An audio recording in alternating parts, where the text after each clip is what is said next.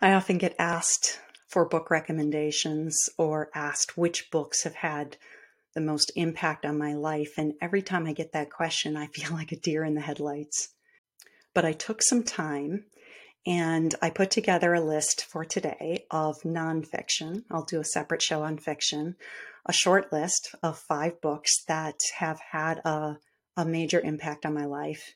And I don't want to call them the only 5 or even the top 5. Let's, for today's purposes, call them the first 5 because I'm sure I'll do more shows, sharing more books that have made a difference to me. So the first book that I absolutely love, and it's actually a relatively recent addition for me, or recent addition to my life in the last couple of years. It's called A Pattern Language, and the subtitle is Towns, Buildings, and Construction. And it was written by Christopher Alexander and other architects. And it is an absolutely beautiful book. It was written in 1977 that breaks down. And even though, yes, it's a book for other architects, it's a book for designers and interior designers and urban planners, but it's written in such it's written in such an accessible and layman's way that really is stunningly beautiful. And the book is full of really lovely photos and examples.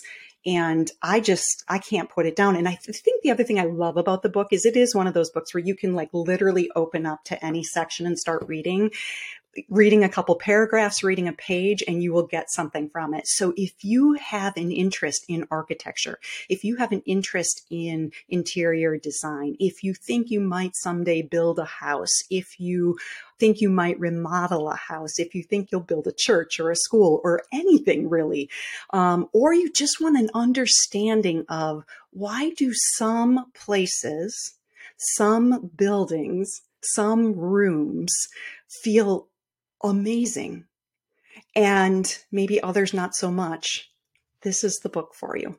A Pattern Language, because it will tell you why, and it will give you lots to think about as you think about design and place. Okay, so that was A Pattern Language by Christopher Alexander, again written in 1977, but a lot of what they talk about will never go out of style. Okay, the second book is called Collapse by Jared Diamond. Okay, Collapse by Jared Diamond. Jared Diamond is a professor at UCLA, a professor of geography. He's written many best-selling books. The subtitle is How Societies Choose to Fail or Succeed. I would call this the most important book I've ever read in my life, and that's no joke. I feel like this book,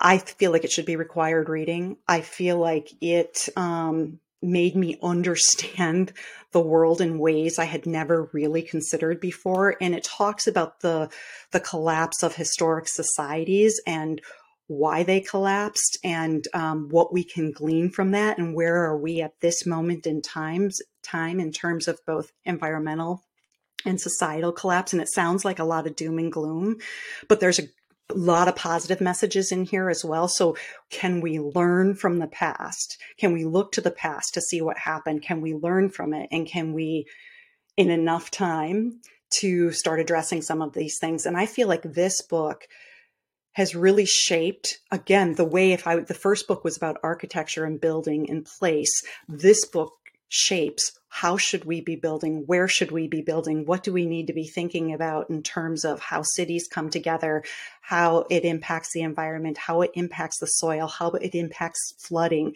and erosion and farming. And I just cannot say enough about this book, Collapse by Jared Diamond.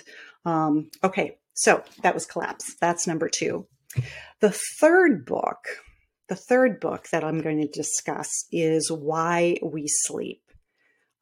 This is by Matthew Walker. I'm guessing some of you have, heard interviews with Matthew Walker or maybe read this book, but the subtitle is, so the title is Why We Sleep. The subtitle is Unlocking the Power of Sleep and Dreams. Again, in terms of impact on my life, I was someone, some of you know, because you've been listening to this show for a long time, that I lost a decade of my life to insomnia. I know what it means to not sleep. I know the fog, that it was a 10-year fog for me. I, I feel like I lost physical health, mental health, um, my ability to do, my life's work. There were so many things that were affected during that period. And this book is so masterful at pointing to the research in terms of the power of sleep, and to that we, really talking about that we should be body blocking sleep. We should be making it a huge priority in our lives, because then we will be able to function.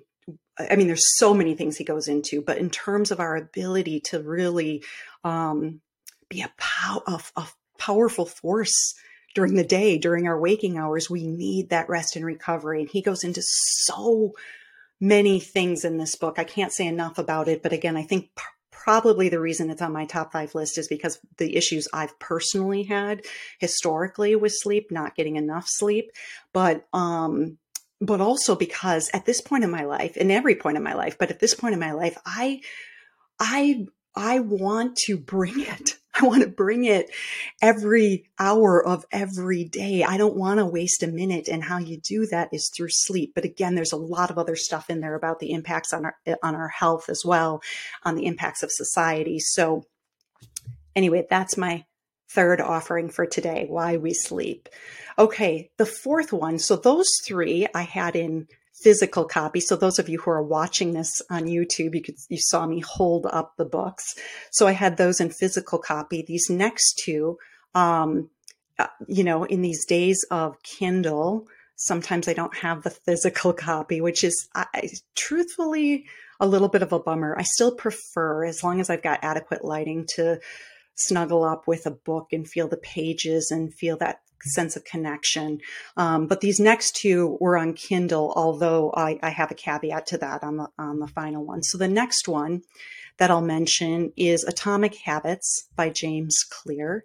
And that was written in 2018. And again, as someone who, I loved the book because it talked about a process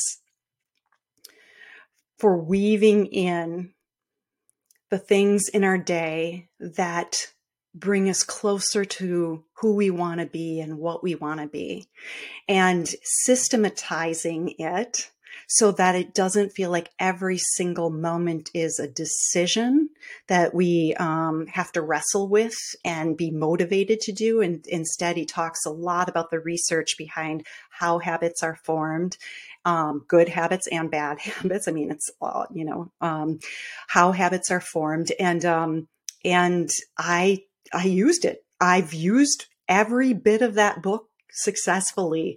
And I'm still working on more, because I think there's always more things I can be implementing. But again, in terms of just maximizing my day and getting me closer to who and what I want to be, I'd say Atomic Habits was fantastic. And James Clear is just he's got a perfect name, because literally he writes about this topic in which he had to pull together and synthesize a lot of different research, but he writes it in such a clear, robust way that you just want to, you feel like you can just grab hold of it and use it. So again, that's the 4th book, Atomic Habits by James Clear.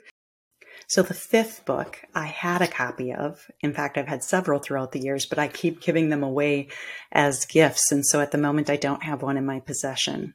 I first read this book about 20 years ago, and it completely steamrolled me. And it's a book that I'm sure that many of you read in high school or college, and I did not, which I'm actually kind of grateful for, because when it finally came into my life, I was ready. The book is I Know Why the Caged Bird Sings by Maya Angelou, and it was her memoir and her first book, and it was raw and honest and poetic and painful and joyful and also full of this, although it was poetic, it was also full of this plain speak, this just say it, just say it, just say it exactly as it is. Say it in just plain language. And yet, again, there was like a sing-song nature to the book, and it just cracked me open and changed my relationship with the English language. It felt like a permission slip. As a writer, it felt like a permission slip as a woman. And it just touched me, and it still touches me. Although I've probably read it about 3 times since that first time, and there have been maybe periods of 5 years in between readings, but even during those periods, I feel like I'm always reaching for it. I'm always reaching for it. I can be standing in the kitchen doing the dishes, looking out the window, and her words will float into my brain. So if you've already read it, maybe reread it. If you haven't read it, I highly recommend it. I'm not even doing it justice here today. I'm not doing that book justice in any way, shape, or form. But it's in my life, it's been a pretty miraculous book. Okay, that's it. That's the 5. I hope you enjoyed them. This is the Kathleen Sessions podcast. To support this work, please subscribe to our channels on YouTube, your favorite podcast app, and visit us at thekathleenSessions.com. I'm going to leave you now with some words from Maya Angelou.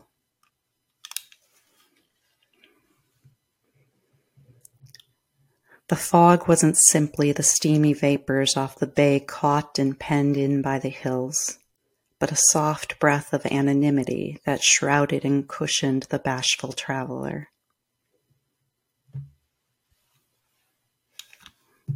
Thank you, everyone. Bye.